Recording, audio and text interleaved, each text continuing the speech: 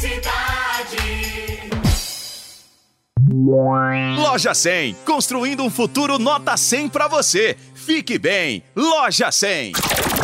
Fala, Nilson César, muito boa noite a você, boa noite a todos que nos acompanham no ar, mais um Gol, que felicidade aqui pela Jovem Pan, neste domingo de Campeonato Paulista. A bola rola para Botafogo e Palmeiras e, é claro, você curte, acompanha tudo aqui na Jovem Pan. E agora nós vamos relembrar o Botafogo e Palmeiras de 2018, também pelo Campeonato Paulista, naquela ocasião, vitória do Verdão por 1-0 com gol de Borja. E a narração foi de Nilson César. Na ponta, cruzou, passou, Dudu, vai embora, bateu, gol!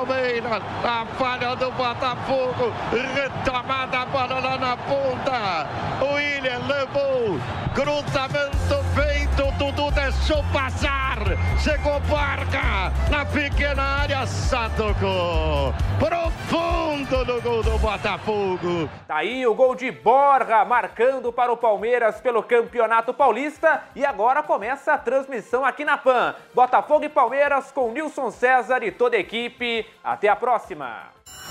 Gol, que felicidade.